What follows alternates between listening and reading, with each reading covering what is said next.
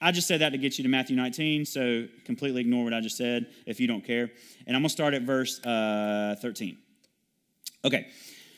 The little children were being brought to him, Jesus, in order that he might lay his hands on them and pray.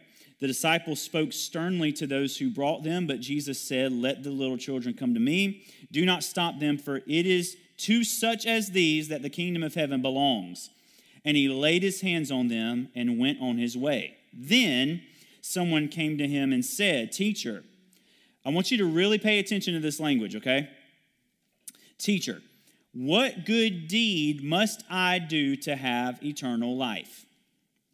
And he, Jesus, said to him, "Why do you ask me about what is good? There is only one who is good. If you wish to enter into life, keep the commandments." He said to him, "Which ones?" And Jesus said, please, I really pay attention to this, okay? Jesus said to him, "You shall not murder, you shall not commit adultery, you shall not steal, you shall not bear false witness, honor your father and mother, also you shall love your neighbor as yourself." The young man said to him, "I have kept all of these. What do I still lack?" Jesus said to him, "If you wish to be perfect, go, sell your possessions and give the money to the poor, and you will have treasure in heaven. Then come follow me." When the young man heard this word, he went away grieving, for he had many possessions. Then Jesus said to the disciples, "Truly I tell you, it will be hard for a rich person to enter the kingdom of heaven. Again, I tell you, it's easier for a camel to go through the eye of a needle than for someone who is rich to enter the kingdom of God." Just to go ahead and throw this out there, Jesus is not saying it's bad to be rich, okay? So that's not the context there. 25.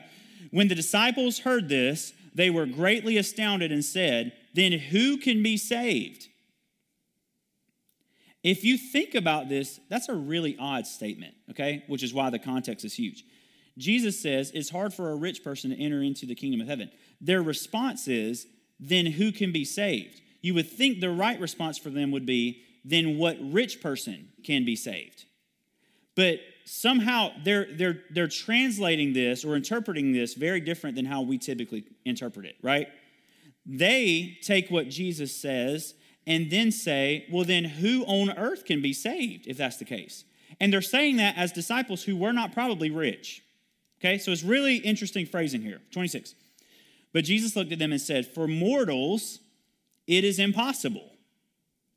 But for God, all things are possible." Such an odd exchange here. So we think. 27.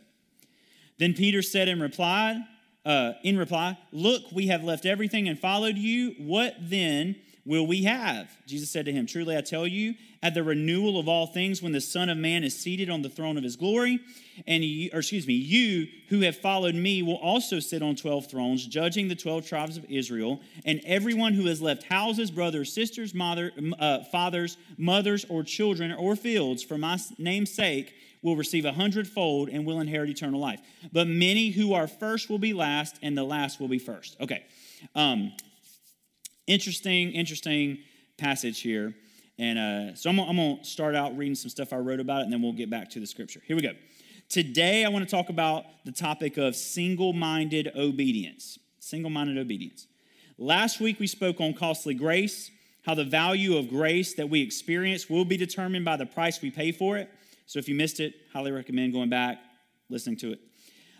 Today, however, we're moving into costly grace to see how it works. What does a life look like within costly grace? Obedience is one of the things that has kept people in cheap grace. Obedience is defined by submission to another's authority, order, request, or law, okay? So to be obedient to Christ is to submit to his authority or his leading. To submit simply means to yield. It means to accept. Therefore, without obedience, by definition, we are not following Christ, okay? Obedience is submitting to someone else's way. Therefore, to not be obedient is to not follow that someone's way, okay? So, today we're going to try to explain obedience, or excuse me, let me rephrase this. Let me say this again. I misspoke. Today, in this day, we try to explain away obedience with philosophical, what I call fantasies. That Jesus said this, but what he really meant was this. And we take very plain, explicit calls of Christ as seen in Scripture, and we reinterpret or ignore them to fit what we need them to be. But the truth remains that the call is just a simple call. It's no frills or thrills. And as we've said before, our answer to the call is not made known by what we say, it is made known by what we do. So this is what James 1:8 says. James 1:8 says, the doubter, being double-minded, is unstable in every way and must not expect to receive anything from the Lord. Okay? Double-minded is unstable. Double-minded is a Jewish idea expressing competing impulses in the human personality. Okay? So James using this phrase, double-minded, is a Jewish idea that expresses competing impulses in a human personality. All of us has this, okay? Or have this. Why can't the double-minded person expect to receive anything from the Lord? Because the double-minded person wants to follow Christ into a life of costly grace, but has also bought into a competing idea of security that living in control has offered, right? So we all want to follow Christ. We all want costly grace like we talked about last week. The message last week, everybody wants that, okay? Everybody wants costly grace. But what we don't want typically is we don't want to follow in what we feel like is an unsecure way that following Christ into costly grace requires of us. Which means our idea of safety and our idea of not being safe is what is really warped. So I believe if I'm in control of whatever situation I'm in my life, I feel like that's safe. And the reason I feel like it's safe is because I'm in control. So if I have $100,000 in my bank account, I feel safe. You know what I'm saying? I feel like, okay, I'm taken care of. If junk hits the fan, we've got enough backup savings. And having a savings is not a bad idea. You should have a savings. But my point is that if the Lord calls me out, and let's say the Lord calls me to, give that away, for example. Now, I have to make a decision, a major decision, to redefine what safety is based on the call of the Lord. And typically, we would say, now I know that's a really extreme example, okay? Most of us don't have $100,000 in the bank. At least I can only speak for myself. But when we follow Christ, typically, Christ is doing two things, and this is what we're talking about today. He is both calling us into something, but by calling us into something, he is also calling us out of something. And most of the time, what he's calling us out of is even more important than the thing he's calling us into. Okay, so just hang with me. So double-minded can't expect to receive anything from the Lord because the double-minded person wants to follow Christ into costly grace, but also has bought into a competing idea of security that living in control is offered. So using the example of Peter from last week, Peter being double-minded would have looked something like responding to Jesus' call to follow him with, I want to follow, but I also have this fishing business. So let me get that in order and save up enough in case your thing doesn't work out, and then I'll follow. That's what double-minded would have looked like in Peter. Double-minded is following Jesus on our terms. Okay? Double-minded is following Jesus on our terms. It is obedience to our idea instead of obedience to the call of Christ. We'll get to why Christ calls us that way and the way he does it in a moment. But first, I want to look at the story of the rich young man, okay? The rich young man. Rich young ruler, whatever you want to call him, which you would also have to redefine what rich means in the story as well to call him rich. But anyway, the question that the rich young man asked of Jesus is, what good deed must I do to have eternal life? Right? What good deed must I do? Jesus responds with, I'm going to need you to pay attention to this because I promise you've never seen this before, okay? I had never seen this before this week. Jesus responds with this, why do you ask me what is good? Now, some translations there say, why do you ask me who is good? There is only one who is good. But the correct translation should be, why do you ask me what is good? So, why do you ask me what is good? There is only one who is good. If you wish to enter life, which is Zoe there, Zoe life, God life, then keep the commandments. So much going on here. First, the rich young man is asking what he needs to do in order to gain life. Okay? He's asking what he needs to do to gain life. The first thing Jesus does is correct the man's idea of how to gain life. It's not what you can do that is good. It is who God is that is good. Okay? What deed must I do to have eternal life? Jesus responds and says, why do you ask what is good? There is only one thing that's good, and it is a who, not a what, and it's God. So if you can see this, the first thing, because Jesus is a brilliant teacher. He is a brilliant rabbi. If you know anything about the Jewish mind, it is multifaceted. They use parables for a reason. They say things for a reason. They leave things out of what they say for a reason. Everything that Jesus says has a purpose, and the way that he says it has a purpose. So when he's talking about keeping the commandments, Jesus is going after something much deeper than what he's doing in keeping the commandments. Okay? So the first thing he does is correct his mindset. It's not what you do to gain life, it's who God is that gains you life. However, then he says to get what he asked for, he needs to keep the commandments. Does that not go against the very thing Jesus just said? Isn't that weird? Jesus, what good deed must I do? And Jesus says, no, it's not. Don't ask what deed you need to do that's good. No deed you do is going to be good. It's only God that's good. But for you to have eternal life, do this. Huh? You know what I'm saying? That doesn't make any sense. Here's what Bill Johnson says. Revelation exists, y'all know this, in the tension between two seemingly contradictory ideas. And this seems very contradictory.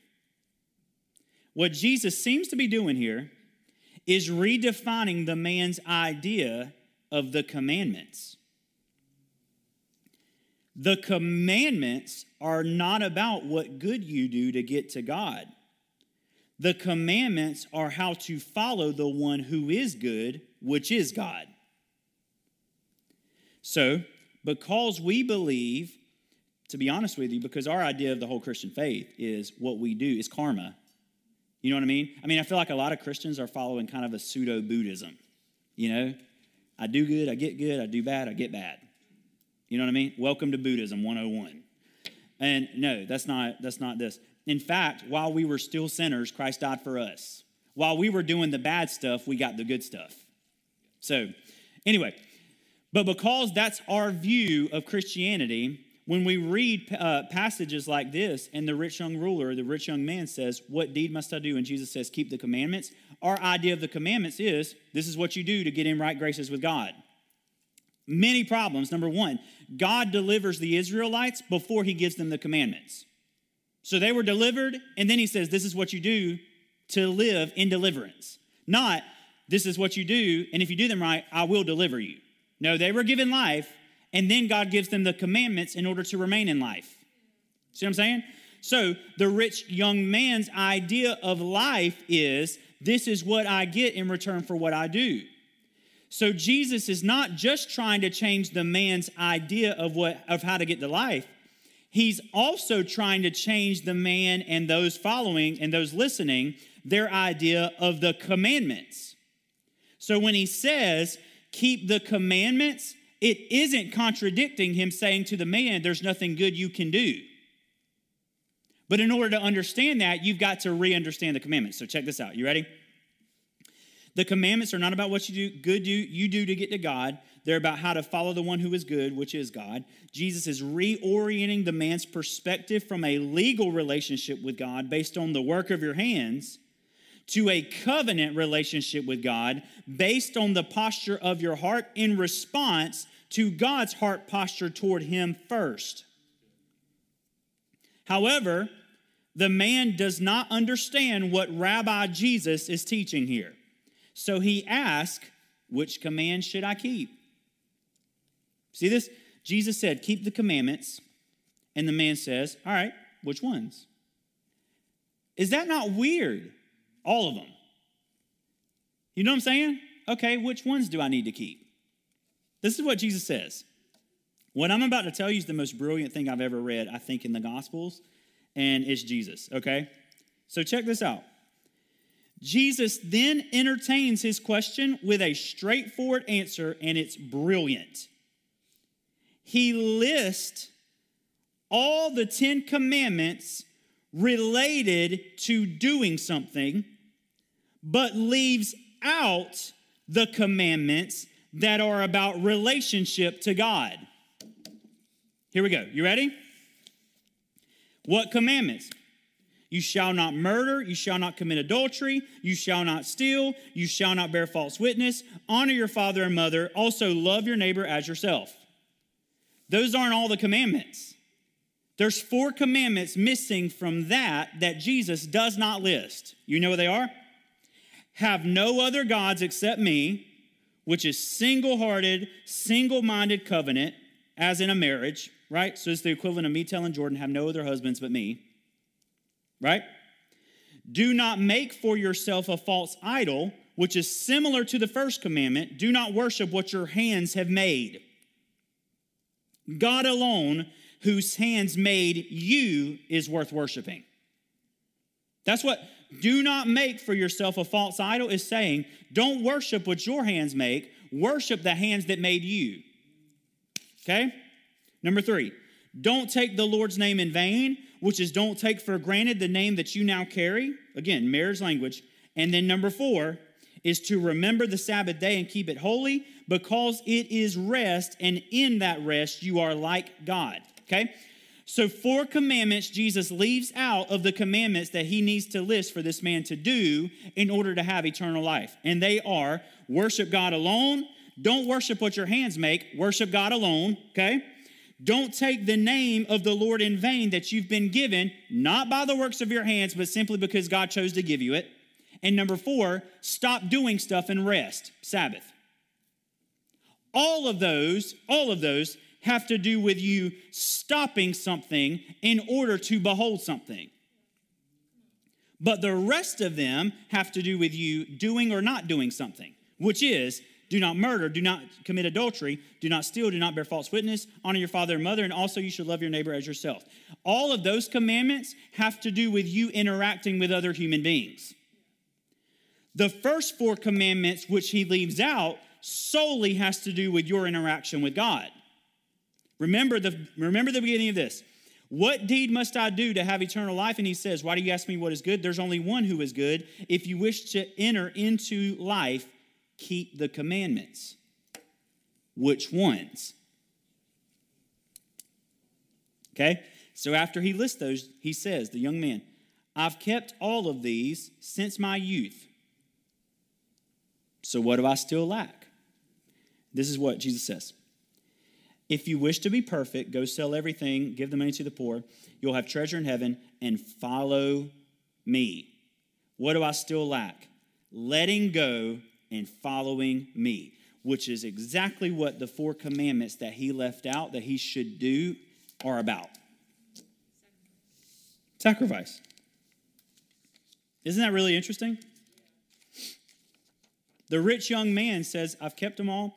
This is what, let me read this to you. If you wish to be perfect, one more time so you just get it.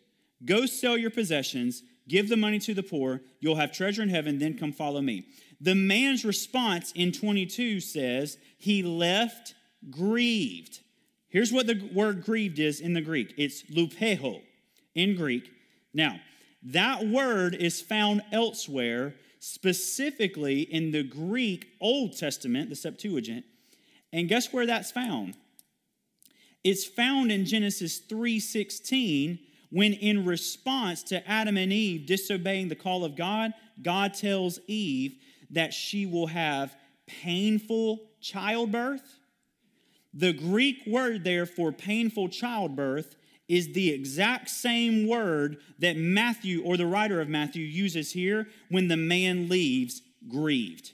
It's not just he was sad, it is a deep, emotional, intense pain that he leaves with. Let me read this from Bonhoeffer's Calls to Discipleship. This is in page 82, if you have the book, for those of you listening later, if you want to read it. Let me just read what he says. When Jesus calls the young man in the story to enter into the situation where faith is possible, he does it only with the aim of making the man have faith in him, which is to say, he calls him into fellowship with himself. In the last resort, what matters is not what the man does, but only his faith in Jesus as the Son of God and mediator. At all events, poverty or riches, marriage or celibacy, a profession or the lack of it, have in the last resort nothing to do with it. Everything depends on faith alone. So far, then, we are quite right. It is possible to have wealth and the possession of this world's goods and to believe in Christ, so that a man may have these goods as one who has them not. But this is an ultimate possibility of the Christian life only within our capacity insofar as we await with earnest expectation the return of Christ. And Bonhoeffer's talking about the new creation and how this connects to it. So what he's saying here is, when Jesus calls the man to follow, the aim of that was not him being poor. This is not a passage about rich people needing to be poor in order to be in the kingdom of heaven. It's not what this is about. This is an aim of obedience, and the aim of obedience is always faith, and the aim of faith is always union. God does not call us to anything just to simply call us. The call always has the primary and sometimes exclusive purpose of faith, which leads to union. So the call to the rich young man to sell everything and follow had nothing to do with his money. Because remember, Jesus had just taught him it was not about what he did. So him selling his possessions, giving them to the poor, is not the aim. Jesus just told him what you do is not good enough to get what you ask for. But it was about who God is and him in relation to who God is that the aim of Jesus' request was at. It wasn't about selling his possession and giving to the poor so that he could have eternal life. He needed to let go of the thing that kept him double-minded in order to get what Jesus was actually calling him to, which was single-minded union with God. For this man, keeping the thing that made him double-minded was the safety of his possessions. That was it. It was the thing that kept him double-minded. And remember what James said. Double-minded men and women cannot expect to receive things from God. Why? Not because God's not releasing them, but because being double-minded and unstable in every way allows you to be in a spot where you can't receive the things God is giving you because of your instability. So being single-minded in your obedience is really a call to stability to inherit union. Okay? So for this man, keeping his possessions was making him double-minded. He believed, the man, that he could continue living in the security of the union of what his hands had accomplished, while still doing all the right things and in his works achieve God, Christian life, etc. But Christian life is God life. And God life is defined by Christ. So the Christian life is nothing more or less than union with life itself, who is Christ. Okay? God is aiming in love at anything that stands in the way of you in union with Him. That's where the call comes from. That's where it comes in.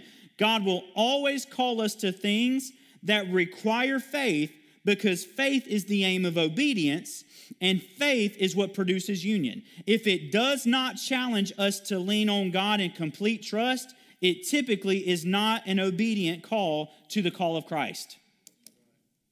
Here's how you know if Christ is calling you to something. Does it cause you to have to lean on God in complete trust? If it does, it's probably a call from Christ.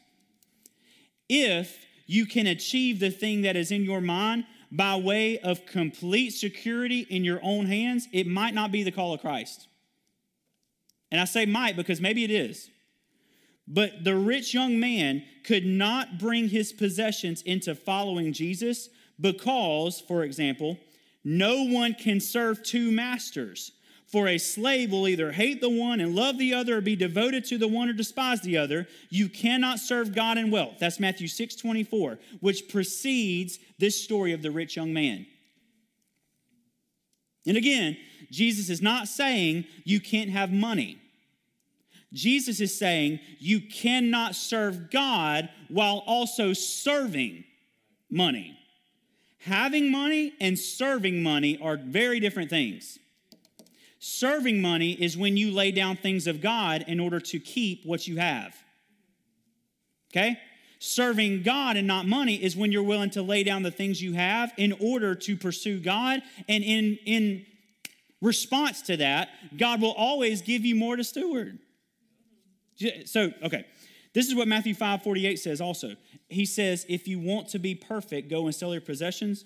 That is directly pointing back to Jesus, something said in the Sermon on the Mount, which is, be perfect, therefore, as your heavenly Father is perfect. He's not saying, again, do perfection. He's saying, be what your Father is, not what you are. If your Father's perfect, you're perfect. Therefore, be what your Father is. Not do this and you'll be perfect like God. It's be what God is, because God in Christ has become what you are. All right. So Jesus was calling the rich young man to single-minded obedience. But in order to do that, the thing that caused him to be double-minded had to be dealt with. So the call of Christ to this man was not a call to sell his possessions. It was a call to leave behind the thing that made him divided, which happened to be his possessions. So what if we started seeing the call of God like that? What if the calling of God is not about what we're supposed to do as much as it is about who God longs for us to become? Or we might say it like this. What if the calling is not about what we're supposed to do as much as it is about what we need to get untethered from in order to be embraced by union with the one who we were made for? When we started the church, I assumed we were starting a church. A few months ago, the Lord, and I wrote this in my Bible in the back, and I don't usually write in my Bible. I just don't like doing that. But I wrote it in my Bible so I could remember it. One morning I was in prayer, and I just felt the Lord say, I didn't call you to start a church. I called you to create space. And that space is what this church is. And I said, Lord, what are you talking about? And he said, what I needed in my life, and if I'm being honest, what you needed in your life, what I needed was the space that religion never let me have to become wild again. And in order to get me into that space, he called us to start a church. But his calling for my life was not to start a church. His calling for my life was to be released into space and freedom. And in order to be released into space and freedom, he called us to start a church. So this is about a lot more than us just having services every Sunday. You know what I'm saying? And it's the same with you. You would look back over your life, and in the moments that you felt like the Lord was calling you to do something, in those moments, we really believed that the Lord was just simply calling us to do something. But if you look back on your life, you'll see that by doing the thing the Lord called you to, you let go of things that you would not have let go of had you not followed Christ into something else. And maybe the aim of God calling us sometimes, maybe most of the time, maybe the aim is Him untethering us from the stuff that has kept us from becoming who we can really be, who we're supposed to be. And in doing that, He calls us into a place where we become that maybe wasn't even about being in that right space or doing the right thing or being in the right career. Maybe it was about untethering ourselves from the safety of where we were before in order to rely on the trust of God that leads us to union. Does that make sense? So what if we started seeing the call of God like that? Let me read one more passage from Bonhoeffer. Nope, I got two more. But they're not long. This is what he says. The elimination of single-minded obedience on principle is but another instance of the perversion of costly grace, of the call of Jesus into cheap grace of self-justification. So we have a lot of today. By this means, a false law is set up which deafens men to the concrete call of Christ. This false law of the world, of which the law of grace is at once the complement and the antithesis. The world here, in this case, is not the world overcome in Christ and daily to be overcome anew in fellowship with Him, but the world of hardened, rigid, impenetrable, legalistic principle. So what then happens? What then happens is grace has ceased to be the gift of the living God in which we are rescued from the world and put under the obedience of Christ, and is rather a general law, a divine principle, which only needs to be applied to particular cases. Struggling against the legalism of simple obedience, we end up setting up the most dangerous law of all for ourselves, which is the law of the world and the law of grace. And in our effort to combat legalism, we land ourselves in a worst kind of legalism. And the only way to overcome that is by real obedience to Christ when He calls us to follow Him. For in Jesus, the law is at once fulfilled and canceled. Again, what is he saying here? He's saying, when Jesus calls us to follow, we've created a religion that has made following Jesus a rigid principle. You know what I'm saying? And like I said last week, everybody in the city of Columbia follows Jesus. But what does it mean to follow Jesus? I mean, just think about what does it mean if I say, I follow Jesus? What does that mean? Does it mean that I read my Bible? Does it mean that I pray? Does it mean that I go to church? Does it mean that I serve? What does it mean to follow Jesus? Because everything I just said, it'll help your relationship with Jesus, absolutely. Reading your Bible is great for your relationship with Jesus, okay? But if I say I'm following Jesus, following is an action. Following is what the disciples did when they left everything and followed. Following is what the disciples did when the Romans, later on after the New Testament, before 70 AD, most of them before 70 AD, when the Romans go to them and say, if you'll just say Caesar is also king. You don't even have to make Caesar above. If you'll just tell everybody that Caesar is also a king, you're good. And following Jesus is what caused them to say, knowing it would kill them, no, there's only one king, and his name is Jesus, and it's not Caesar. That's what following Jesus means, making decisions based on the call of Christ even if it means the expense or the cost of something that we find safe. Because what we define as safe, if we're being honest, is the most unsafe thing you and I live in, which is our own control. And what we define as unsafe, or we label it like this, a step of faith. Even that, the fact that you taking a step of faith is different than just your normal steps is proof that we've made obedience to Christ something that's just simply a principle. You know, us starting a church was not a step of faith. It was just another step. Do you know what I'm saying? And yes, it required faith, but every step we take should require some faith if we're following him, right? And so what Bonhoeffer and what the New Testament and Jesus and the early church and the church fathers are all trying to get the church into is not making this a bunch of principles or just another religion that we're all a part of. This is an active life where you lay down who you were before and you take up God's own life, which means if it costs you everything, that's the call we accepted. Do you know what I'm saying? This is why. You know, we don't, when we do big off, like Billy Graham, love Billy Graham. But when we did the big stadium, stuff, when we did that, it was never, ever, ever, to my knowledge, and if I'm wrong, somebody correct me later. But I've been to a lot of these conferences.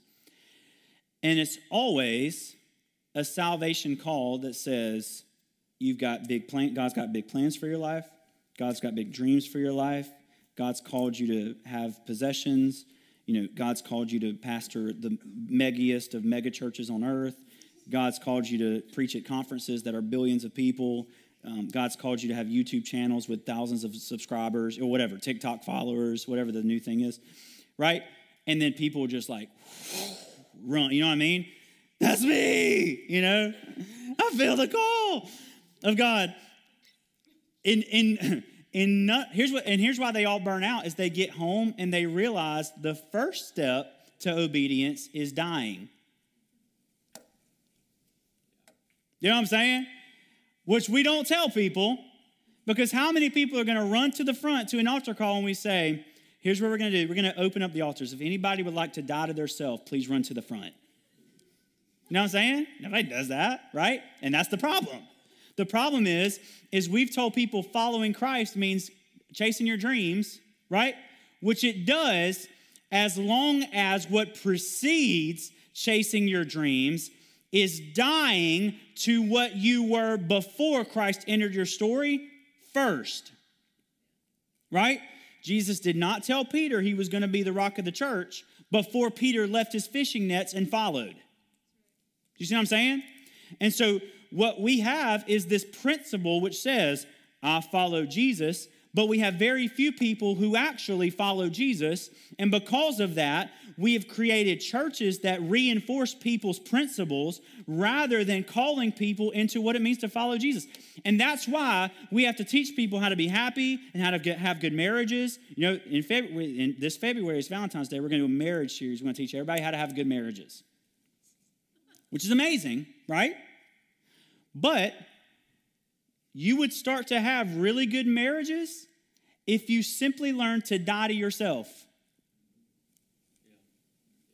And we would know how to die to ourselves if we were told in the beginning that's what we were signing up for God to be my number one. If God's your number one, guess what? You can't be your number one too. Do you see what I'm saying? So we have all these slogans that we throw around in these principles, but the church is not doing anything in the earth right now. Well, I'll take that back. In America, it's not doing anything in the earth right now because we've created a gospel that lays down the call to leave everything and follow.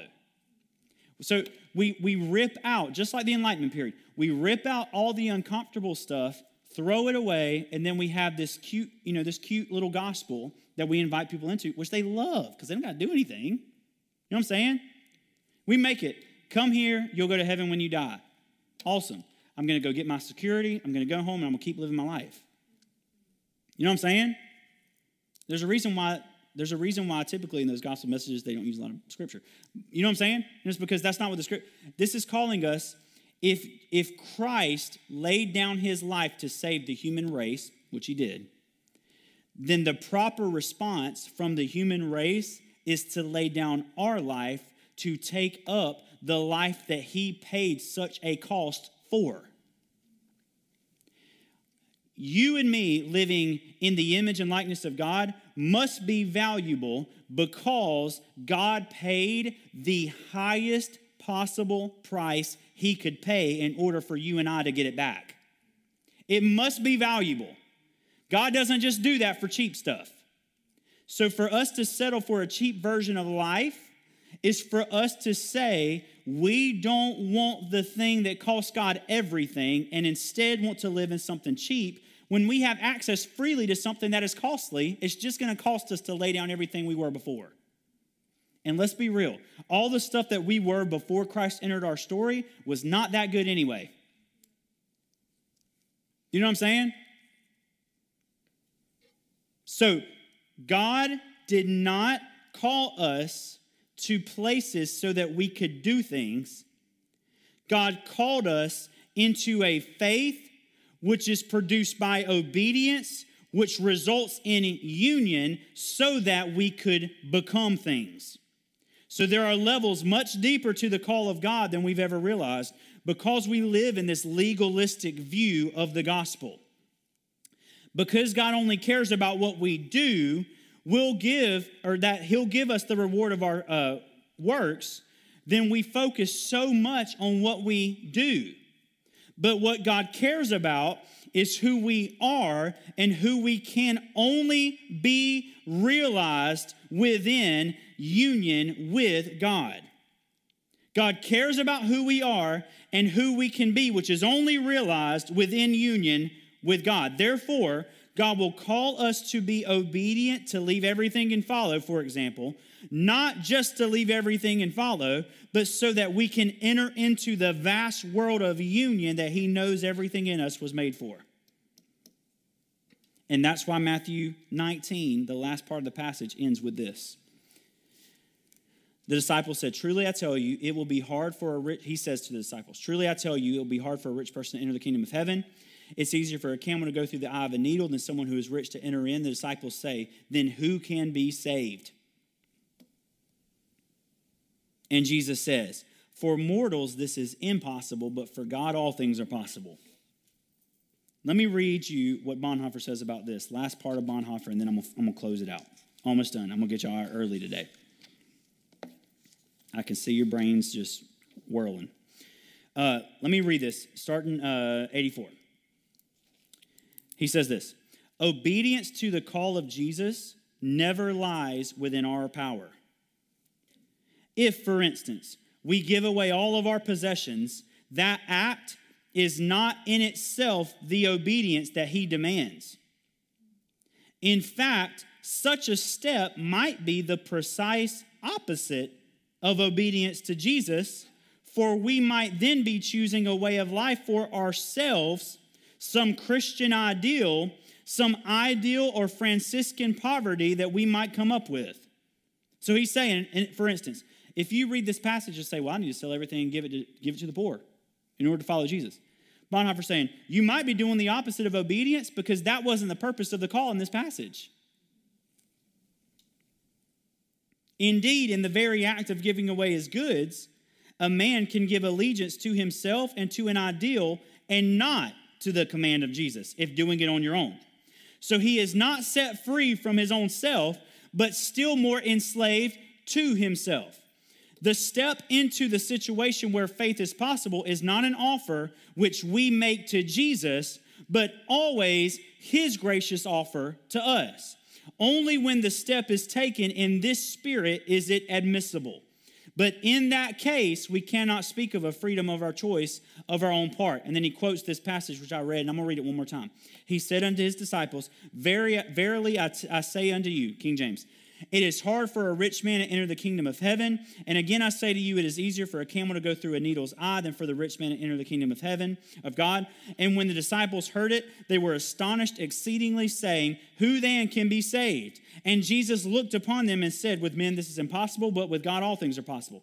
The shocked question of the disciples, who then can be saved, seems to indicate that they regarded the case of the rich young man, listen to this, not as in any way exceptional, but as typical.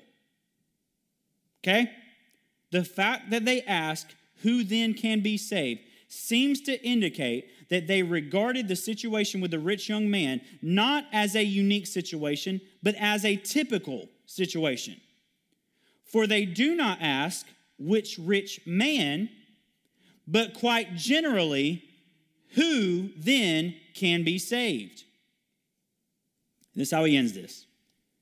For every man or woman, even the disciples themselves, belongs to the rich ones for whom it is so difficult to enter the kingdom of heaven.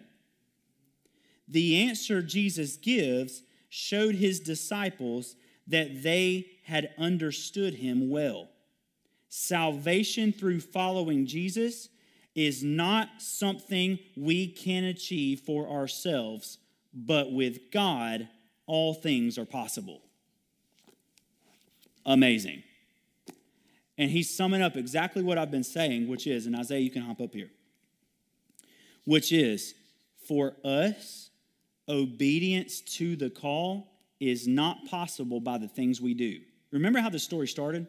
What good deed must I do to enter eternal life? We get to the end, and you see the disciples saying, who can be saved then? Jesus says, it's hard for a rich man to enter the kingdom of heaven. Why is he saying that? Because they just encountered the rich young man. What he's saying is this. It's very difficult, we might even say impossible, for someone who is holding on to control of their life to enter into the kingdom of heaven. Why is that hard or impossible? Because in order to enter the kingdom of heaven, what does it require? Unless you lose your life, you'll never find it. And if you find your life, you'll lose it. Right? We say like this, seek first the kingdom of God and his righteousness, and he will give everything unto you. But if you're seeking everything else, it's extremely difficult and maybe impossible for you to seek the one thing that is required for entrance into the kingdom, which is not what you can do. It's what he has done. Seek his righteousness and his kingdom, not yours. So the rich young man is asking, what must I do to be righteous? And Jesus' summed up answer is, there's nothing for you to do to be righteous, but there is something for you to do in order to inherit his righteousness, which is to simply lay down your doing and come into a life of becoming. For mortals, this is impossible. But with God, all things are possible. Costly grace is purchased with the price of obedience. It's so interesting. Who can be saved? In his response, for mortals, it is impossible. That is huge. That challenges all the salvation messages that most of us grew up hearing. Repeat this prayer and you'll be saved. Right? And the repeated prayer is not bad. But there's an idea behind that message that says you have to do something to be saved. And the gospel message is, for mortals, salvation is impossible. Why? Paul says it like this. Salvation was achieved like this, apart from our own works, so that no man can boast. So, salvation is impossible for us. Why? So that at no point in our lives do we look at the work of our hands and say, that saved me. But with God, not only is salvation possible, all things are possible.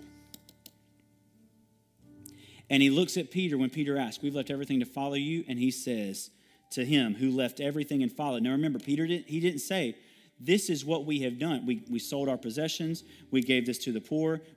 Peter is simply saying, we did exactly what you're asking for.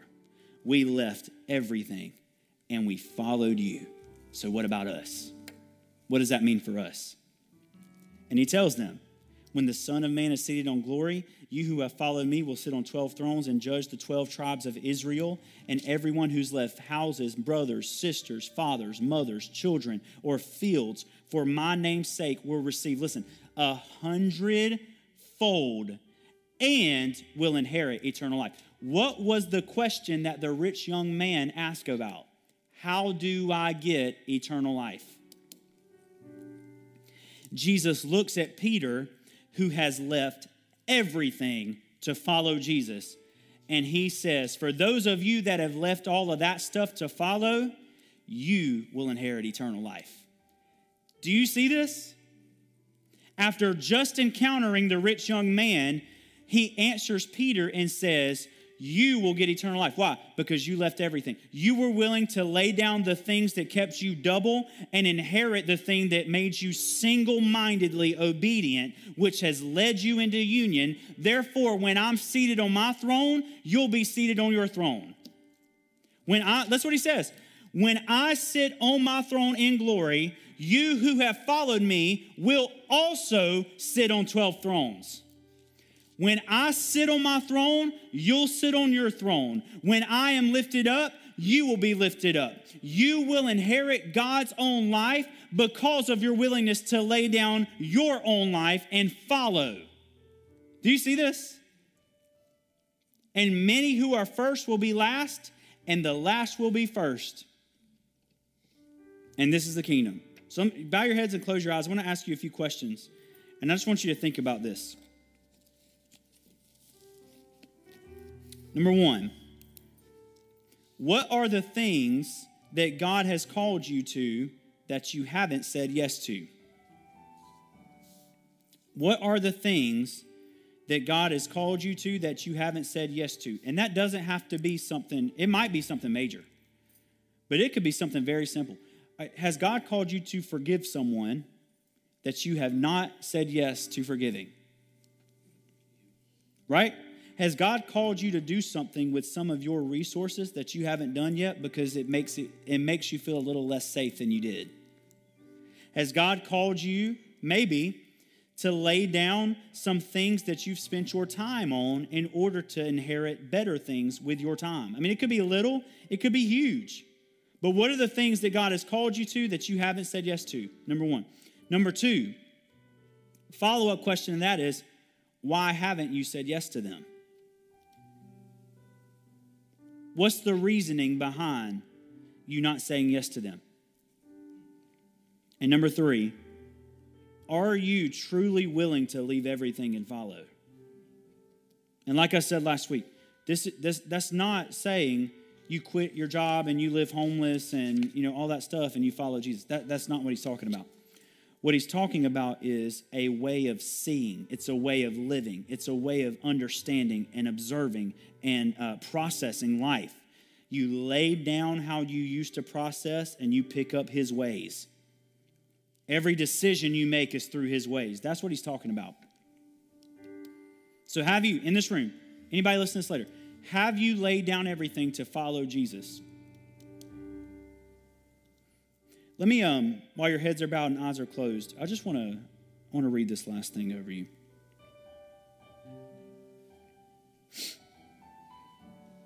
Just as you're thinking about those questions. There's a quote from a 4th century monk named Macarius. And I'm saying that real Southern and American. But this is what he said. He's a 4th century monk in Egypt. He said this: within the heart are unfathomable depths. In it is the workshop of riches. There, in the heart, Christ takes his rest with the angels and the spirits of the saints.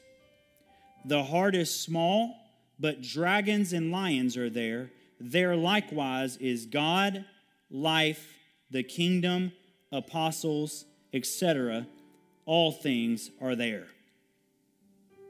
Now, why do I read that? Because I think we have made Christianity this cut and dry, yes or no, unimaginative, boring religion.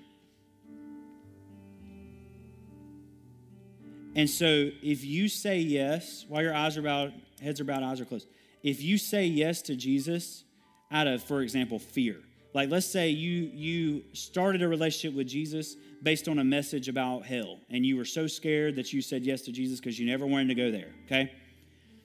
Fear is a really poor basis of relationship, by the way.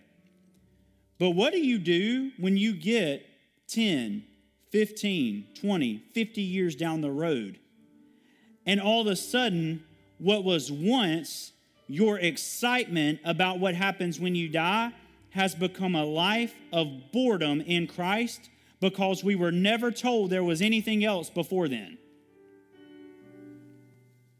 That's when we start to get in this double-minded space where we believe that God doesn't necessarily care about what we do in this life because all he really cares is about what we do with the life that is to come.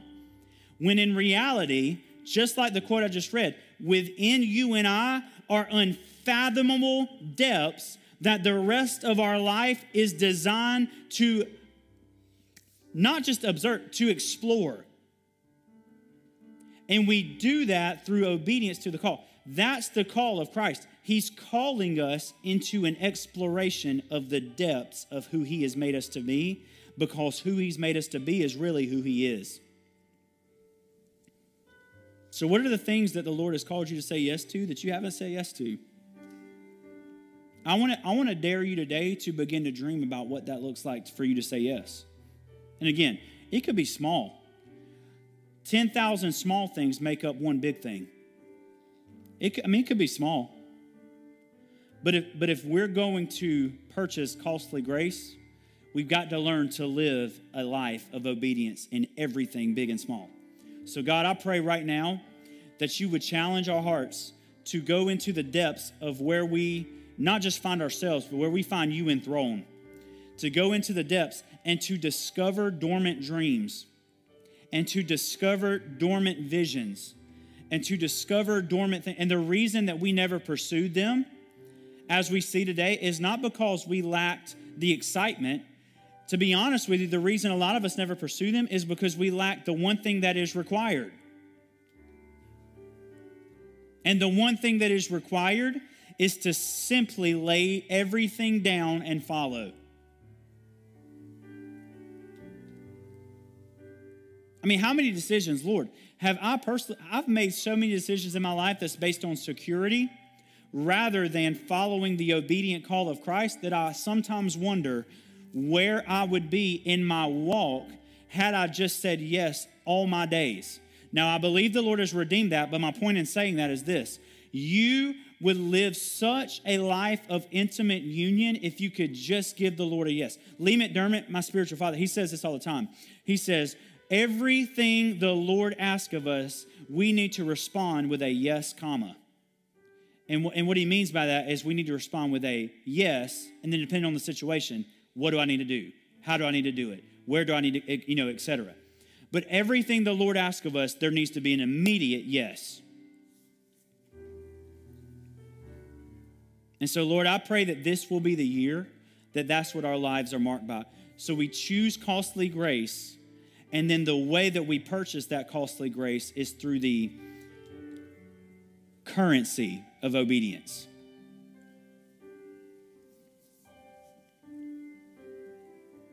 And just like we opened up with, give us this day our daily bread. You only have bread if you're obedient with the thing that God does give you, which is grain. So how many of us, our dreams, maybe our dreams, we could start to see them as grain. And what we do with the call of Christ will determine if that grain becomes what it's supposed to be, which is bread. So I pray today, God, Give us today our daily bread. Today, give us our daily bread. Let us live in a way where the divine and the human are incarnated together. We love you, honor you. It's in your name. Amen.